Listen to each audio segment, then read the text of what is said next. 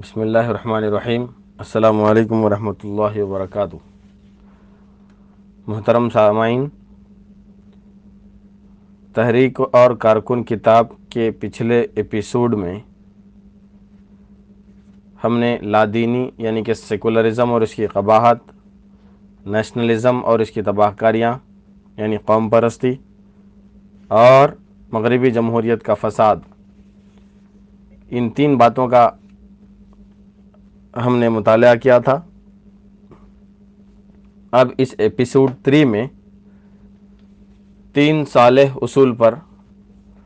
مطالعہ کریں گے۔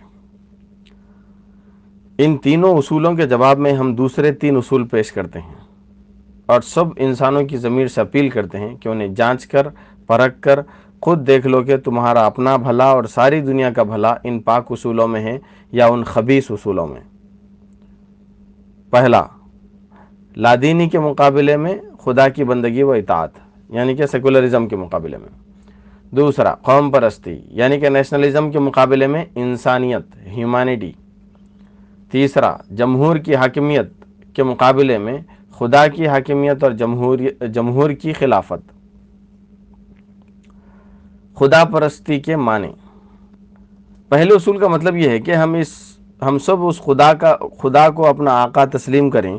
جو ہمارا اور تمام کائنات کا خالق، مالک اور حاکم ہے۔ ہم اس سے آزاد اور بے نیاز بن کر نہیں بلکہ اس کے تابع، فرمان اور اس کے رہنمائی کے پیرو بن کر زندگی بسر کریں۔ ہم صرف اس کی پوجا ہی نہ کریں بلکہ اس کی اطاعت اور بندگی بھی کریں۔ ہم صرف فرداً اپنی پرائیویٹ حیثیت ہی میں اس کے احکام اور ہدایات کے پابند نہ ہوں بلکہ اپنی اجتماعی زندگی کے بھی ہر پہلو میں اسی کے پابند ہوں۔ ہماری معاشرت، ہمارا تمدن، ہماری معیشت، ہمارا نظام تعلیم و تربیت، ہمارے قوانین، ہماری عدالتیں، ہماری حکومت، ہماری صلح و جنگ اور ہمارے بین الاقوامی تعلقات، انٹرنیشنل ریلیشنز، سب کے سب ان اصولوں اور حدوں کے پابند ہوں جو خدا نے مقرر کیے ہیں۔ ہم اپنے دنیاوی معاملات کو طے کرنے میں بالکل آزاد ہوں بلکہ ہماری آزادی ان سرحدوں کے اندر محدود ہو جو خدا کے مقرر کیے ہوئے اصول اور حدود نے کھینچ دی ہیں۔ یہ اصول اور حدود ہر حال میں ہمارے اختیارات سے بالاتر ہیں۔ انسانیت کا مطلب یعنی کہ دوسرے اصول کا مطلب یہ ہے کہ خدا پرستی کی بنیاد پر جو نظام زندگی بنے اس میں قوم، نسل، وطن، رنگ اور زبان کے فرق و امتیاز کی بنا پر کسی قسم کے تعصبات اور خود غرضیاں راہ نہ پائیں۔ وہ ایک قومی نظام کے بجائے ایک اصولی نظام ہونا چاہیے جس کے دروازے ہر اس انسان کے لیے کھلے ہوئے ہوں جو اس کے بنیادی اصولوں کو مان لے، اور جو انسان بھی ان کو مان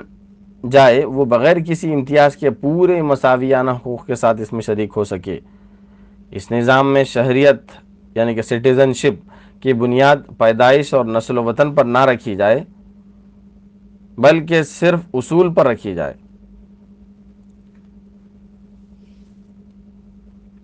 رہے وہ لوگ جو ان اصولوں پر مطمئن نہ ہوں یا کسی وجہ سے ان کو ماننے کے لیے تیار نہ ہوں تو ان کو مٹانے اور دبانے اور ہضم کرنے کی کوشش نہ ہو بلکہ وہ متعین حقوق کے ساتھ اس نظام کی حفاظت، پروٹیکشن میں رہیں،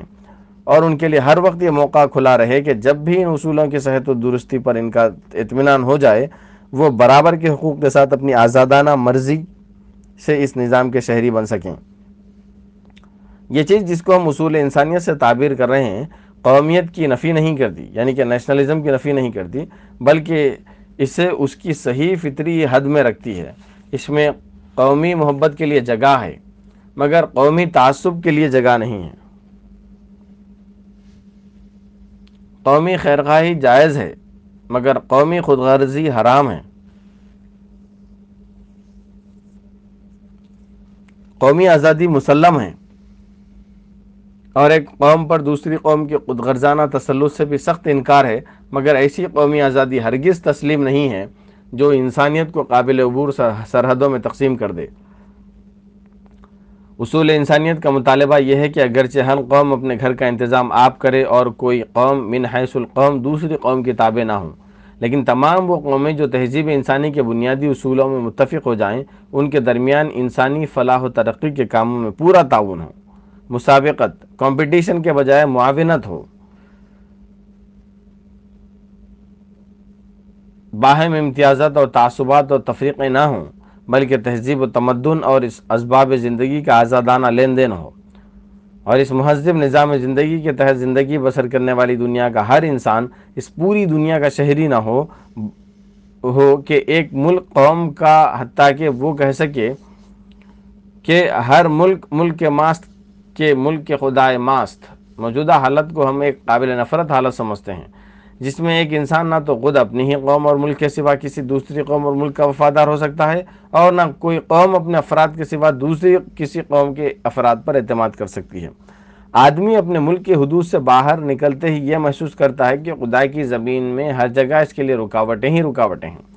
ہر جگہ وہ چوروں اور اچکوں کی طرح شبہ کی نظر سے دیکھا جاتا ہے۔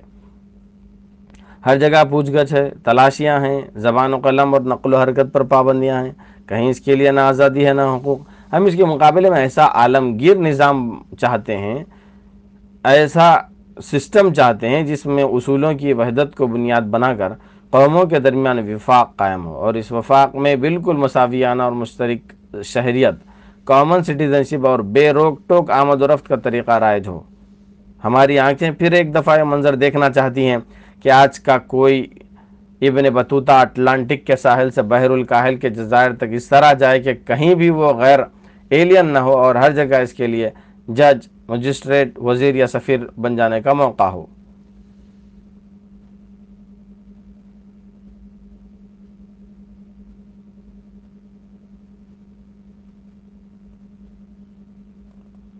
خلافت جمہور کا مفہوم۔ اب تیسرے اصول کو لیجئے۔ ہم جمہوری حاکمیت کے بجائے جمہوری خلافت کے قائل ہیں۔ شخصی بادشاہی، مونارکی، امیروں کے اقتدار اور طبقوں کی اجارہ داری کے ہم بھی اتنے ہی مخالف ہیں جتنا موجودہ زمانے کا کوئی بڑے سے بڑا جمہوریت پرست ہو سکتا ہے۔ اجتماعی زندگی میں تمام لوگوں کے یکساں حقوق، مساویانہ حیثیت اور کھلے مواقع پر بھی ہمیں اتنا ہی اصرار ہے جتنا مغربی جمہوریت کے کسی بڑے سے بڑے حامی کو ہو سکتا ہے۔ ہم بھی اس بات کے قائل ہیں کہ حکومت کا انتظام اور حکمرانوں کا انتخاب تمام باشندوں کی آزادانہ مرضی اور رائے سے ہونا چاہیے۔ ہم بھی اس نظام زندگی کے سخت مخالف ہیں جس میں لوگوں کے لیے اظہار رائے کی آزادی، اجتماع کی آزادی اور صحیح عمل کی آزادی نہ ہو، یا جس میں پیدائش اور نسل اور طبقات کی بنا پر بعض لوگوں کے لیے مخصوص حقوق اور بعض دوسرے لوگوں کے لیے مخصوص رکاوٹیں ہوں۔ یہ امور جو جمہوریت کا اصل جوہر، ایسنس ہے، ان میں ہماری جمہوریت اور مغربی جمہوریت کے درمیان کوئی اختلاف نہیں ہے۔ ان میں سے کوئی چیز بھی ایسی نہیں ہے جو اہل مغرب نے ہمیں سکھائی ہو۔ ہم اس جمہوریت کو اس وقت سے جانتے ہیں اور دنیا کو اس کا بہترین عملی نمونہ دکھا چکے ہیں، جبکہ مغربی جمہوریت پرستوں کی پیدائش میں ابھی سینکڑوں برس کی دیر تھی۔ دراصل ہمیں اس نوخیز جمہوریت سے جس چیز میں اختلاف اور نہایت سخت اختلاف ہے وہ یہ ہے کہ یہ جمہور کے مطلق العنان بادشاہی کا اصول پیش کرتی ہے، اور ہم اس کو حقیقت کے اعتبار سے غلط اور نتائج کے اعتبار سے تباہ کن سمجھتے ہیں۔ حقیقت یہ ہے کہ بادشاہی، سوورنٹی، صرف اس کا حق ہے جس نے لوگوں کو پیدا کیا ہے، جو ان کی پرورش اور بالدگی کا سامان کر رہا ہے، جس کے سہارے پر ان کی اور ساری دنیا کی ہستی قائم ہے، اور جس کے زبردست قانون کی گرفت میں کائنات کی ایک چیز جکڑی ہوئی ہے۔ اس کی واقعی اور حقیقی بادشاہی کے اندر جس بادشاہ کا بھی دعویٰ کیا جائے گا، خواہ ایک شخص اور خاندان کی بادشاہی ہو یا ایک قوم اور اس کے عوام کی، بہرحال وہ غلط فہمی کے سوا کچھ نہ ہوگا، اور اس غلط فہمی کی چوٹ کائنات کے اصل بادشاہ پر نہیں بلکہ اس احمق مدعی پر پڑے گی جس نے اپنی قدر خود نہ پہچانی۔ اس حقیقت کی موجودگی میں صحیح بھی یہی ہے، اور نتائج کے اعتبار سے انسان کی بھلائی بھی اسی میں ہے کہ خدا کو حاکم مان کر انسانی زندگی کا نظام حکومت خلافت و نیابت کے نظریے پر بنایا جائے۔ یہ خلافت بلا شبہ جمہوری ہونی چاہیے۔ جمہور کی رائے ہی سے حکومت کے امیر یا ناظم اعلیٰ کا انتخاب ہونا چاہیے، انہی کی رائے سے اہل شورا منتخب ہونے چاہیے، انہی کے مشورے سے حکومت کے سارے انتظامات چلنے چاہیے، ان کو تنقید و احتساب کا کھلا حق ہونا چاہیے۔ لیکن یہ سب کچھ اس احساس و شعور کے ساتھ ہونا چاہیے کہ ملک کا خدا ہے، ہم مالک نہیں بلکہ نائب ہیں، اور ہمیں اپنے ہر کام کا حساب اصل مالک کو دینا ہے۔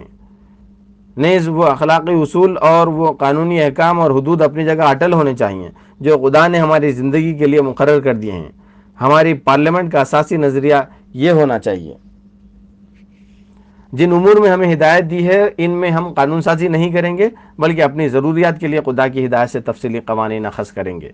اور جن امور میں خدا نے ہدایت نہیں دی ہیں ان میں ہم یہ سمجھیں گے کہ خدا نے خود ہی ہم کو آزادی عمل بخشی ہے، اس لیے صرف انہی امور میں ہم باہمی مشورے سے قوانین بنائیں گے،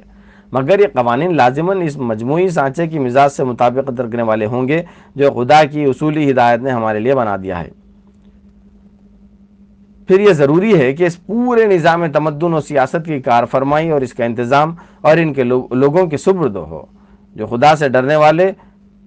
اس کا انتظام ان لوگوں کے سپرد ہو جو خدا سے ڈرنے والے اور اس کی اطاعت کرنے والے اور ہر کام میں اس کی رضا چاہنے والے ہوں، جن کی زندگی گواہ ہو کہ وہ خدا کے حضور اپنی پیشی اور جواب دہی کا یقین رکھتے ہیں، جن کی پبلک پرائیویٹ دونوں قسم کی زندگیوں سے یہ شہادت ملے کہ وہ بے لگام گھوڑے کی طرح نہیں ہیں جو ہر کھیت میں چڑھتا اور ہر حد کو پھاندتا پھرتا ہو، بلکہ ایک الہی ضابطے کی رسی سے بندھے ہوئے ایک خدا پرستی کے کھونٹے سے مربوط ہیں، اور ان کی ساری چلت پھرت اسی حد تک محدود ہے جہاں تک وہ رسی انہیں جانے دیتی ہے۔ حضرات، یہ تینوں اصول جن کی بہت ہی مختصر تشریح میں آپ کے سامنے پیش کی ہے، موجودہ تہذیب کی قوم پرستانہ لادینی جمہوری حاکمیت کے مقابلے میں ایک خدا پرستانہ انسانی جمہوری خلافت قائم کرنا چاہتے ہیں، اور اسی کا قیام ہمارا نصب العین ہے۔ یہ بات تو آپ بیک نظر معلوم کر سکتے ہیں کہ ان دونوں نظاموں کے درمیان کیا اختلاف ہے۔ اب یہ فیصلہ آپ کے اپنے ضمیر پر منحصر ہے کہ ان میں سے کون بہتر ہے، کس میں آپ کی فلاح ہے، کس کے قیام کا آپ کو خواہش مند ہونا چاہیے، اور کس کے قائم کرنے اور قائم رکھنے میں آپ کی قوتیں صرف ہونی چاہیے۔ ایپیسوڈ 3 مکمل ہوا۔ آئندہ کے ایپیسوڈ یعنی کہ چوتھے ایپیسوڈ میں دعوت اسلامی کے 3 نکات کا مطالعہ کیا جائے گا۔ جزاک اللہ۔